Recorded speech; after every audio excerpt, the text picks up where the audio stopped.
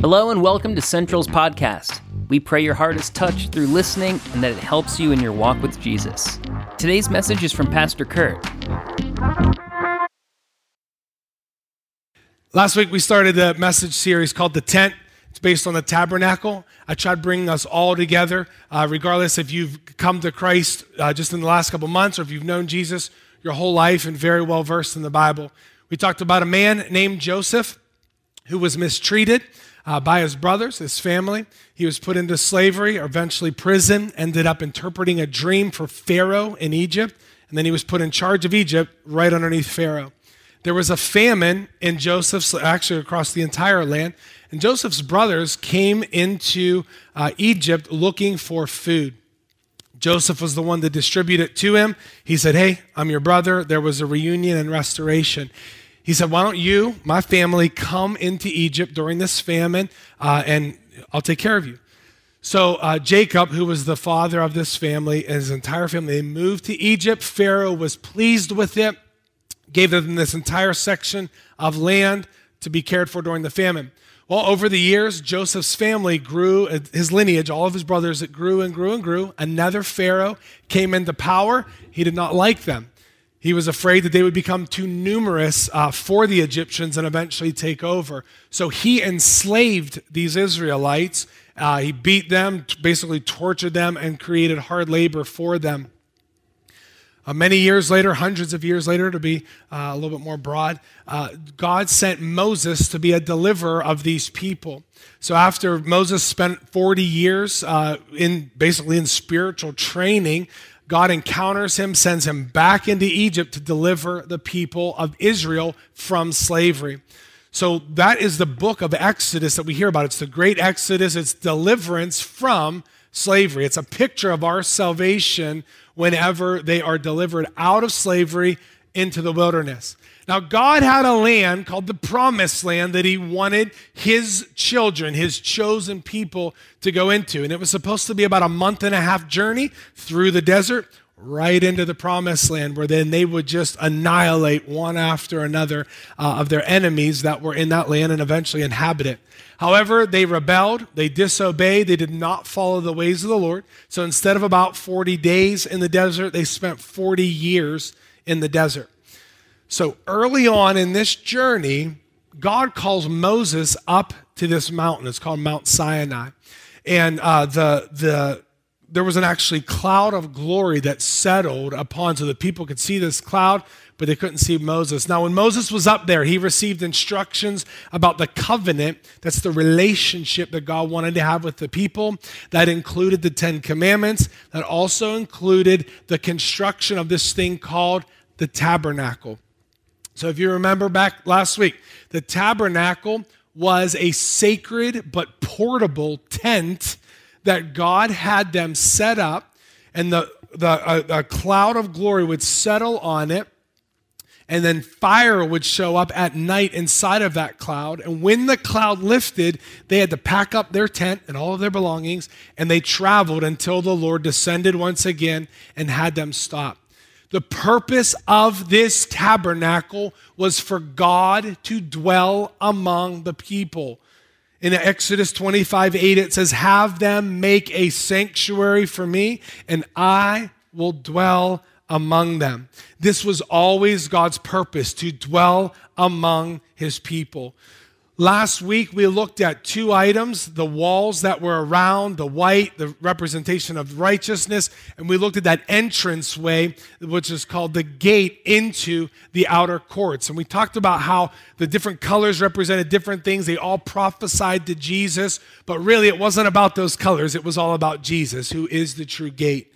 And in John chapter 10, I read this last week, starting in verse 7, it says, "Therefore Jesus said again, truly I tell you, I am the gate for the sheep. I am the gate. Whoever enters through me," it says, "through me will be saved." So Jesus didn't say to come under me, over me, or around me. He's saying, whoever comes through me, the only gate, the way, the truth, and the life, you will be saved. It says they will come in and go out and find pasture. Now he says the thief, he only comes to steal, kill, and destroy. But I have come that they may have life and have it to the full. This is the abundant life. So this is where Jesus is saying, there's one narrow gate to enter into the kingdom. And that narrow, small gate that few, he says, will enter compared to all the people in the history of mankind. It's through that gate named Jesus. But once you enter that single, small gate named Jesus, you have the entire kingdom to enjoy. That is what is called the abundant life.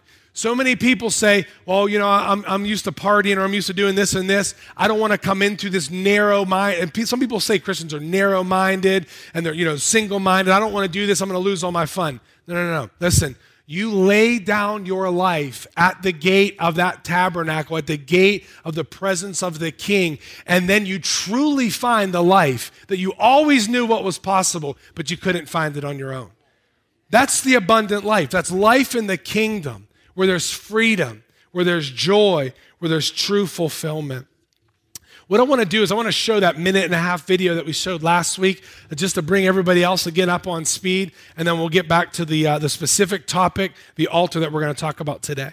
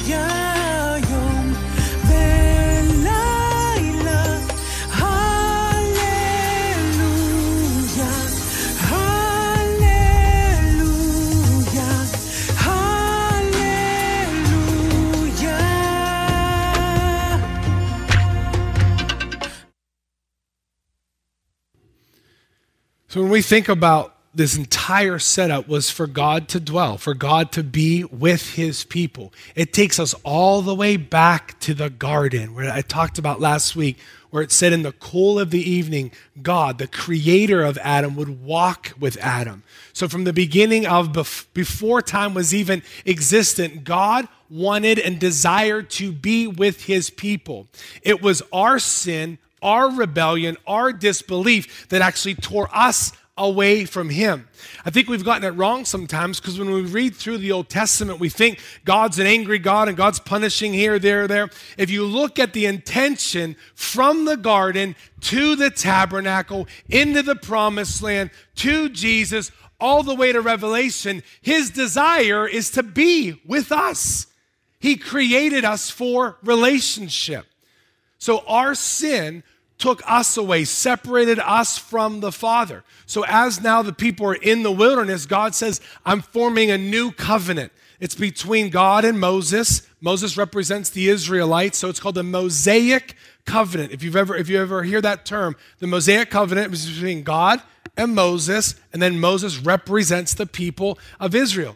This entire covenant is about how God can come and dwell with them within this tabernacle. However, something had to happen now. There had to be something that pays for our sin, some type of punishment, judgment. Something had to occur so that we could come back into the presence of God. And Seth quoted it earlier.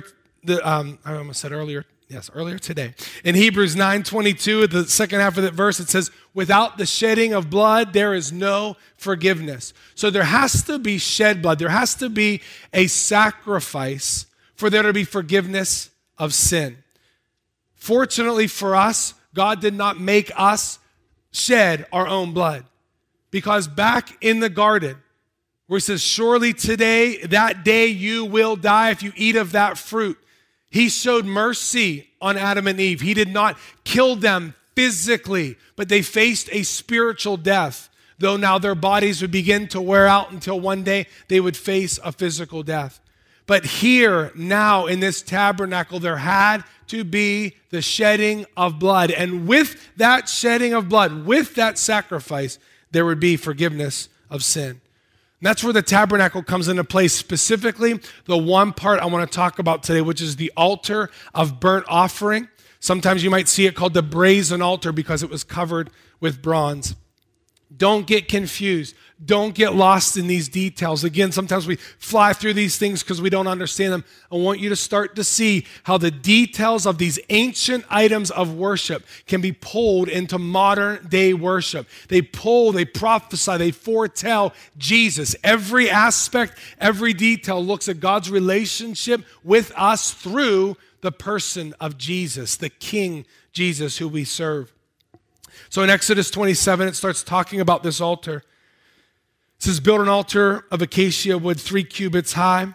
It is to be square, 5 cubits long, and 5 cubits wide. Remember, a cubit is about from our end of our elbow to the tip of our finger. It's about 18 inches. So this altar was 7.5 feet square, long and wide. It was about 4.5 feet high. It's a pretty big altar space. It says, make a horn on each of the 4 corners so that the horns in the altar are of one piece, and overlay the altar with bronze.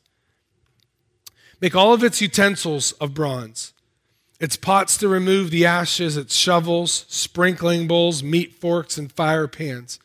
Make a grating for it, a bronze network, and make a bronze ring at the end, at each of the 4 corners of the network. Put it under the ledge of the altar so that it is halfway up the altar. In verse 6 through 8 and on starts talking about making the poles, and there's other elements that would slide into this altar so it can be carried by the priests whenever it was time to leave. So this altar of burnt offering, it was made of wood, it was covered with bronze, and it was at 7.5 feet square. It was a large space so that large animals can be taken up there, and it was high enough so that enough wood can be put on this space to allow for the fire to continue to burn throughout the day. Now, it was covered with bronze. Last week we talked about a lot of, I think, 6 or 7 different colors. But bronze was one color we talked about that represented humanity and God's judgment of sin. You'll notice as we work our way inside the actual tent of the tabernacle that the pieces on the outside, like the pole bases we talked about, the stakes in the ground, and now this brazen altar is all bronze. Once you get inside the tent, everything is pure gold. It's such a great image and picture of how we come in our humanity, knowing that something has to judge our sin to come into the presence. And when we open up that tent, that second entrance into the holy place, it's all covered with gold, representing the purity and the holiness of God, and especially Jesus. You know, even when we come in to the presence of God, we do have to come not with a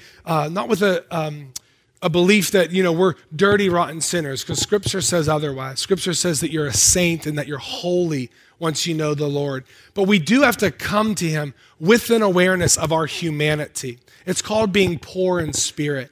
It's coming to Him and saying, God, I need you once again today.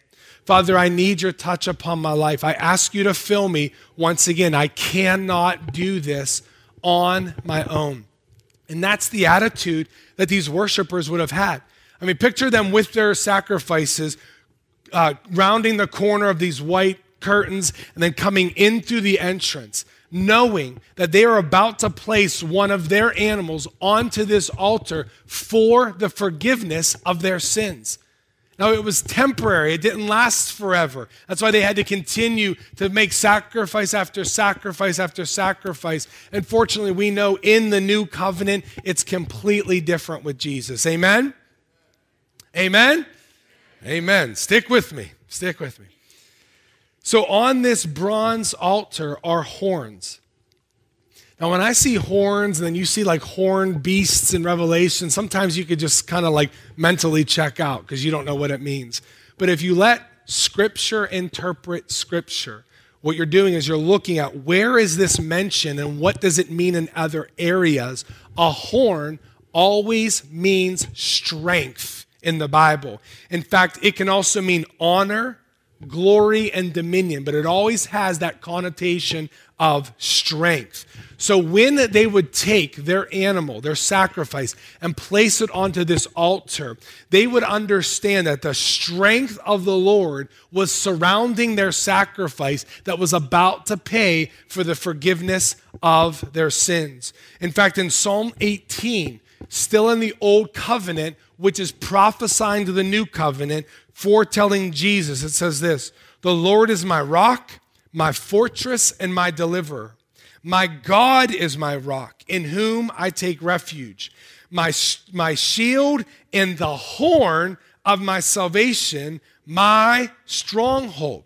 These verses are talking about Jesus, and this word horn literally means strength. So you could replace that word and basically say, the Lord is the strength of my salvation.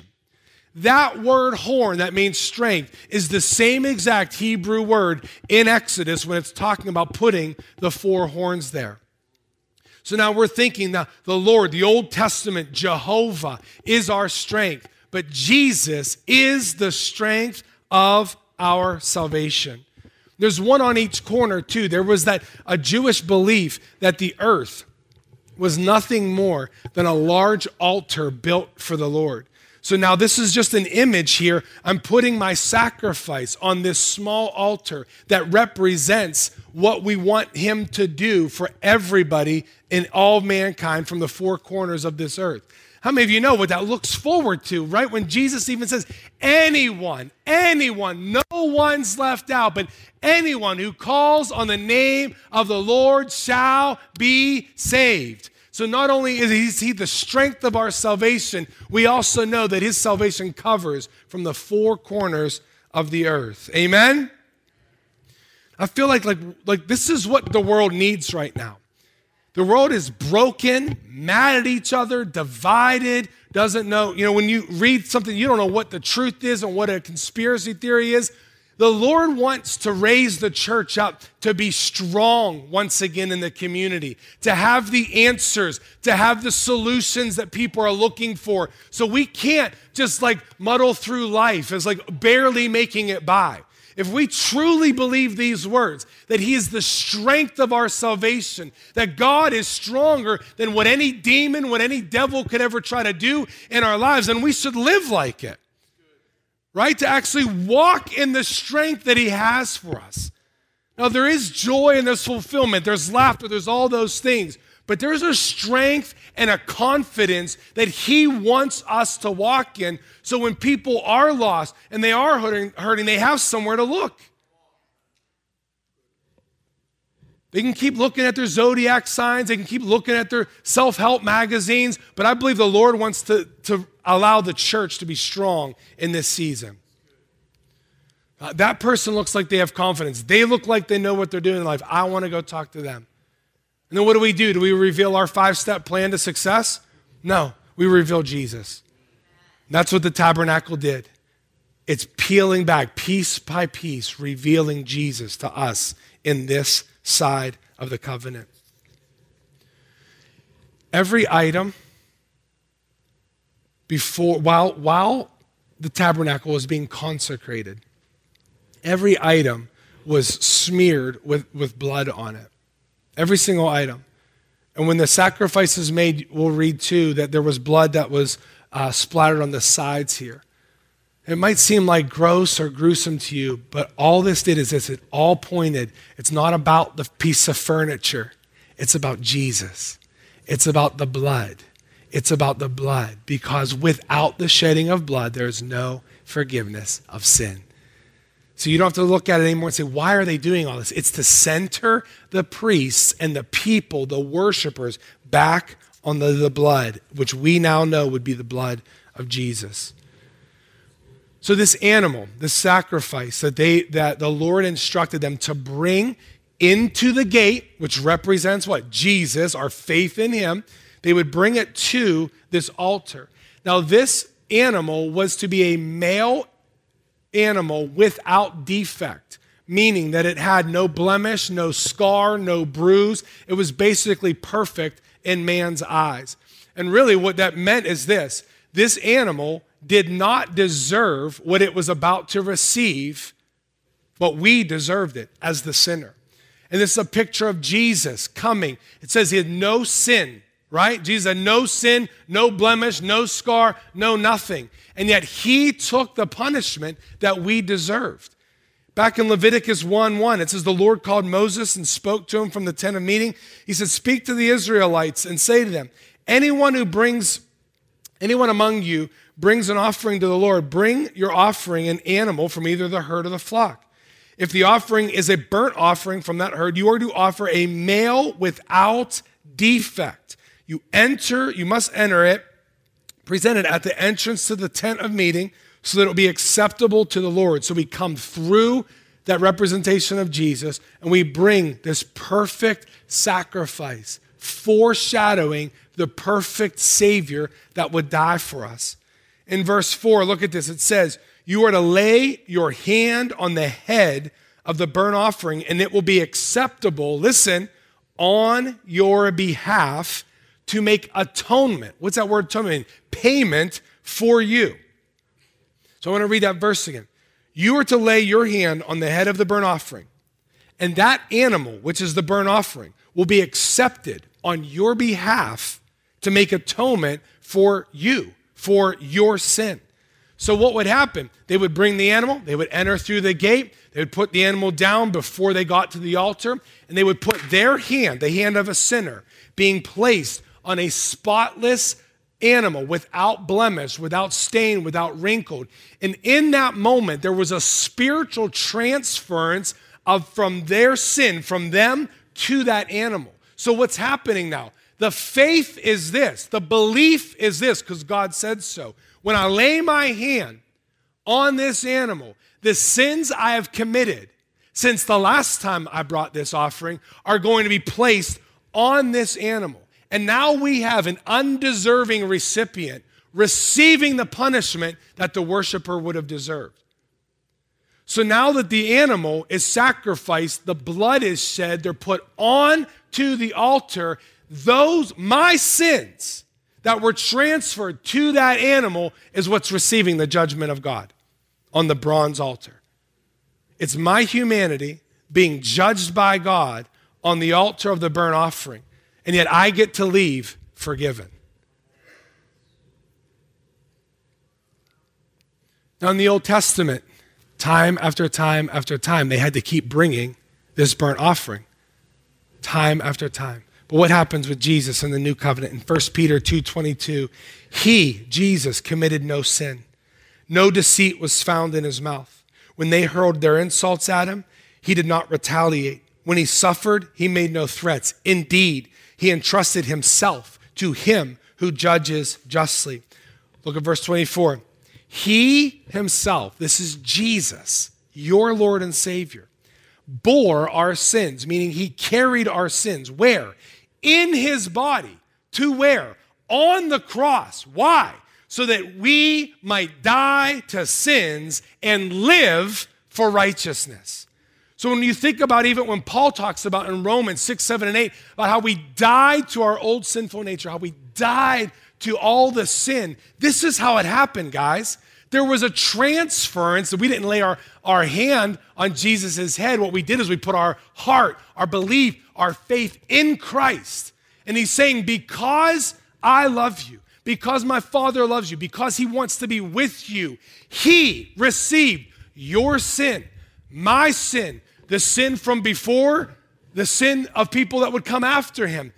He received it in his body. He wasn't like wearing it like a book bag. It says that he bore our sin in his body, took it to the cross, and when he died, it allowed us to die to our old, rotten, wicked, selfish, sinful nature so that we could come alive to righteousness.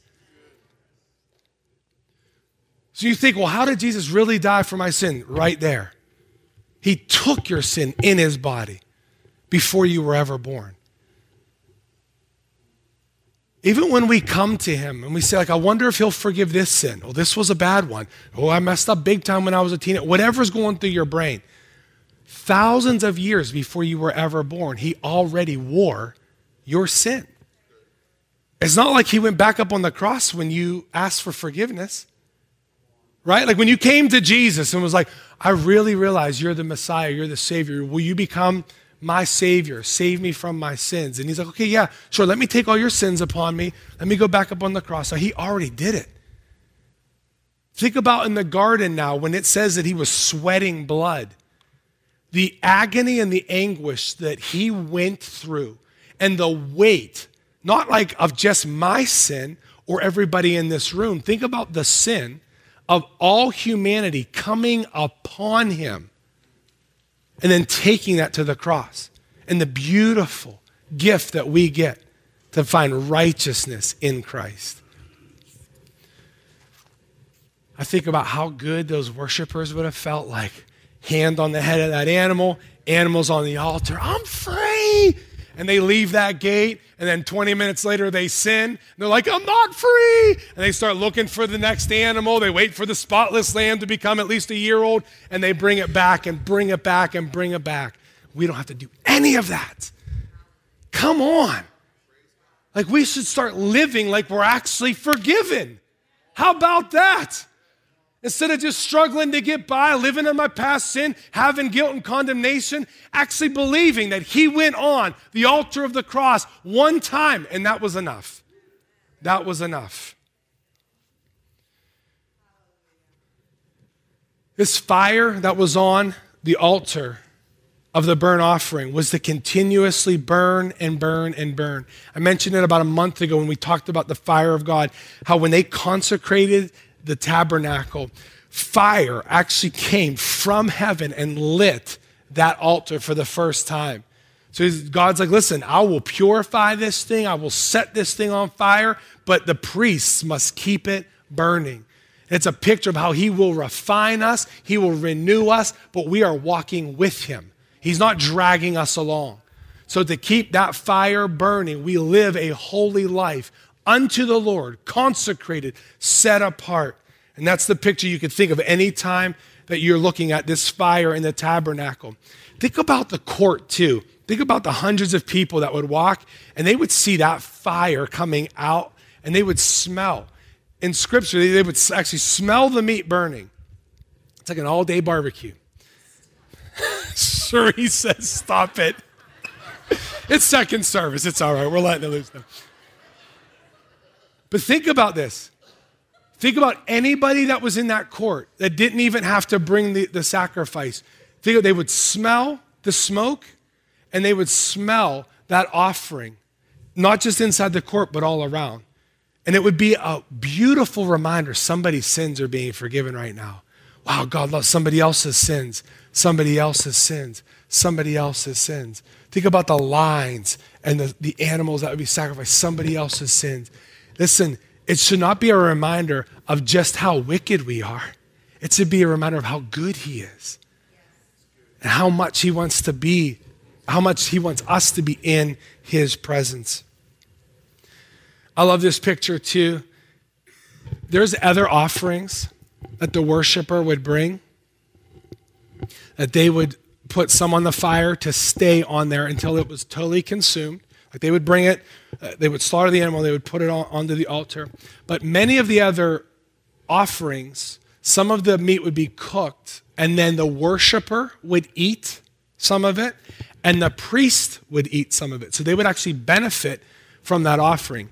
In the burnt offering, none of it was to be benefited by of the priest or the worshiper. The entire thing was to be set there and completely consumed by the fire of God. Why?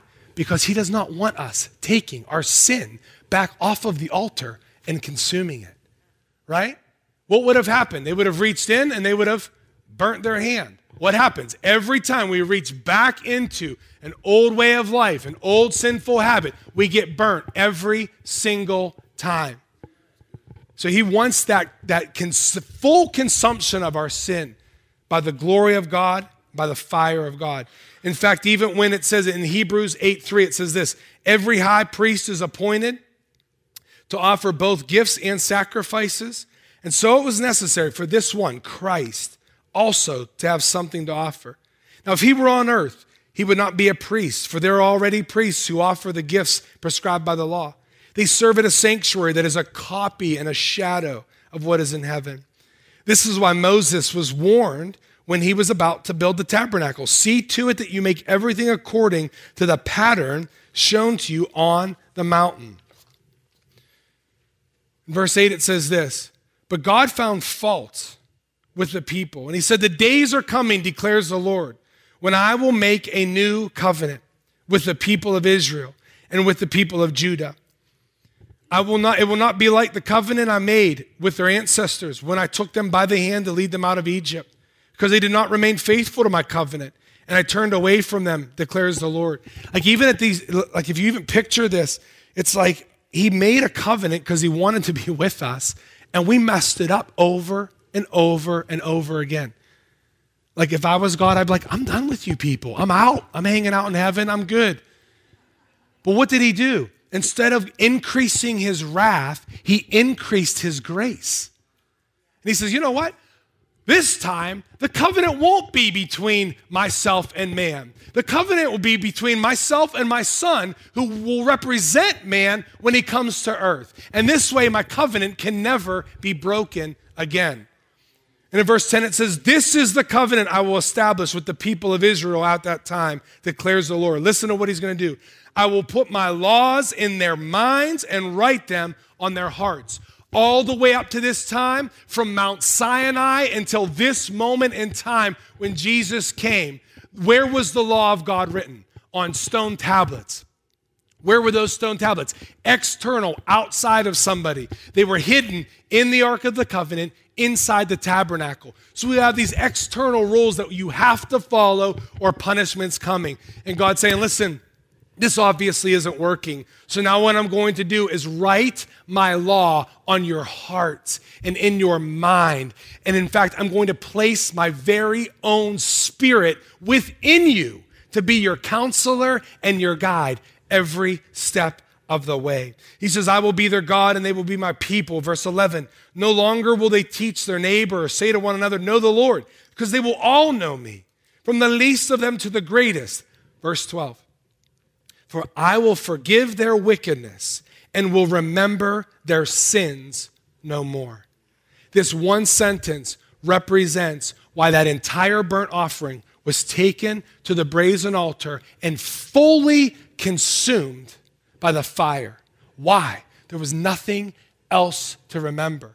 That worshiper was not supposed to leave the altar or the outer courts and say, I'll remember that. I'll remember that. I'll feel guilty about that. I'll feel condemned about that. No, the animal was fully consumed. And God's saying, through the blood of Jesus, I will remember your sin no more. So what do we let? We let the enemy come and lie to us and say, that sin is still affecting you. That thing that you did in the past, that way that you used to live, you'll never get to where you want to be. And God's like, hold on. I'm choosing to not even remember that. We play these mind games where we let the devil play mind games with us, just sifting through our memories of failing God. And he's like, I choose not to remember that. Like Jesus' blood was enough, so that's behind us. Let's move on. So you sin, you mess up, then you go to the Lord. You confess your sins to him, right? Why? Because you know how much he loves you. You know how much sin will destroy you. And you repent of it. How about this? How about a body of believers, a generation of Christians who take full responsibility for their own sin and say, I'm responsible. I did this. Jesus, I'm thankful that you already took it on the cross, so I take it off of me and I just lay it at the foot of the cross. And I'm so thankful that I've already been forgiven of that. I'm recognizing I don't want that thing in my life. That's called repentance. I think so many times we make excuses. We'll just blame it on the Republicans or the Democrats at this point, right? Live how you want to, blame it on someone else. No, how about take full responsibility so you recognize that that sin was already nailed to the cross. And then you just walk in communion with Jesus. Adam, you could come on up. I want to read just a few more verses from Hebrews 9 and 10 that kind of wrap this up. Seth already mentioned this verse to you in Hebrews 9. I'm going to go to verse 12. It says, He, this is Jesus, did not enter by the means of the blood of goats and calves, but he entered the most holy place once for all by his own blood, thus obtaining eternal redemption. He says in verse 15, for this reason, Christ is the mediator of a new covenant. I want you to understand, Jesus didn't have to walk into that tent of the tabernacle. He went upon the cross and it did everything necessary once and for all. I can picture some of those religious officials of the day probably being like super mad when, first of all, when the veil tears, and then they realize there are people following this person named Jesus, right? Because Jesus, after he resurrected, he was on this earth for 40 more days. But now they're following him, and they're not bringing sacrifices to this altar anymore. You see how that would have messed with their religious minds? Hey, folks, we have to do something for God. We have to do something for God. God's saying those days are over.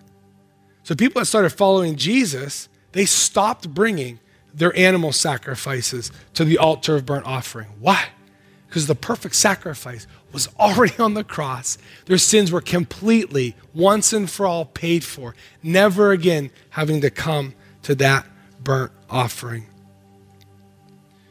In Hebrews 10, I'm not going to read it for the sake of time, but it just talks about how all of this stuff was a shadow of the thing to come, which was Jesus. And in verse 10, it says this, and by that will, meaning by the will of the Father, it says, we have been made holy through the sacrifice of the body of Jesus Christ once and for all. Why don't you stand at this time?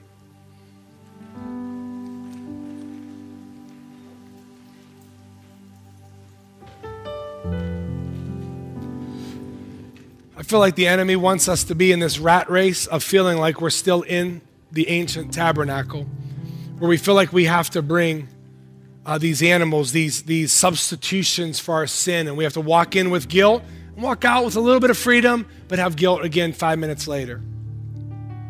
We think that we have to keep doing it and keep doing it and keep doing it. But the new covenant in Romans 12 says that we, us, the person, are a living sacrifice. So God doesn't want a sacrifice of a bull or a goat, sheep or a lamb. He wants us to lay ourselves on the altar of the cross and say, take all of us, Lord. Take all of us. And through his mercy and through his grace, he actually spares our life. It's in Scripture enough that when somebody would come into the presence of God, they would feel like they're going to die from the weightiness of who he is. And he spares our life. Not only does he spare our life, he spares judgment and wrath coming upon us because it already came on Jesus on the cross. So there's mercy there, there's grace there, there's acceptance there, but you have to put your life on the altar at the cross. You have to choose to say, I'm laying down my life. I'm coming through that gate. I'm putting myself on the brazen altar, knowing that Jesus paid for my sins. And all you're doing is you're laying down the sinfulness, the selfishness, the wickedness that isn't worth hanging on to anyway. Right? And Scripture says we died with Christ, we were buried with Christ. Why? So we can be resurrected with Christ. So you can have that eternal life now on this side of eternity, and when our body fails us and we come into the presence of Jesus on the other side of eternity. I just want you to bow your heads just for a moment. If you're at home, maybe just close yourself off with the Lord. And I just want to ask if there's anyone in this room that is not confident that you've ever laid your life down so that Jesus could become your Lord and Savior. You're not the one being consumed. Jesus was already consumed on that cross for you. You're saying, I want my sins and my sinful nature consumed. If you're in this room and you're not sure if you've ever made that decision and you want Jesus to become your Lord and your Savior today, I want you to raise your hand with confidence and just look up at me, and I want to spend a moment praying for you. If there's anyone in this room that wants to make that decision for the first time today. Thank you, Lord. If you're confident that you have received Him, that's awesome. That's the joy and the strength that you should have.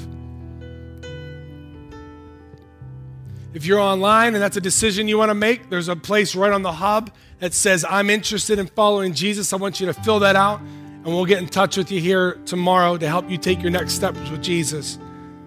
What I want to do is just pray for you. You can just keep your head bowed. I just want to pray that this lie that the enemy tries to tell us, that our sins aren't forgiven, that we still have to live in the sufferings of our past, where you have to walk with guilt and shame, that's all garbage. It's all a lie from the pit of hell. The Bible says that we can have a clean conscience before God because of the blood of Jesus. So we want to walk out of here, and when we come back next week, still have a clean conscience, knowing that we have the opportunity to lay down at the altar every day, lay our lives down. So Heavenly Father, we just come to you right now in the holiness of this moment. And we ask, God, that you would bring full revelation to our hearts of what it means to be fully and wholly forgiven.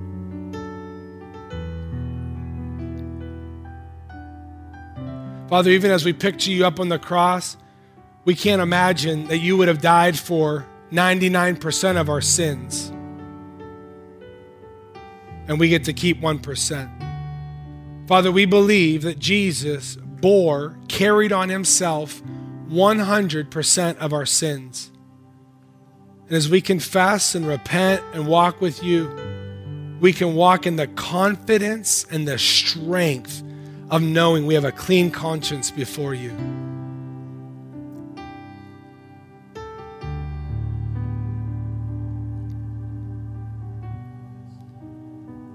Father, we're asking for that full revelation today.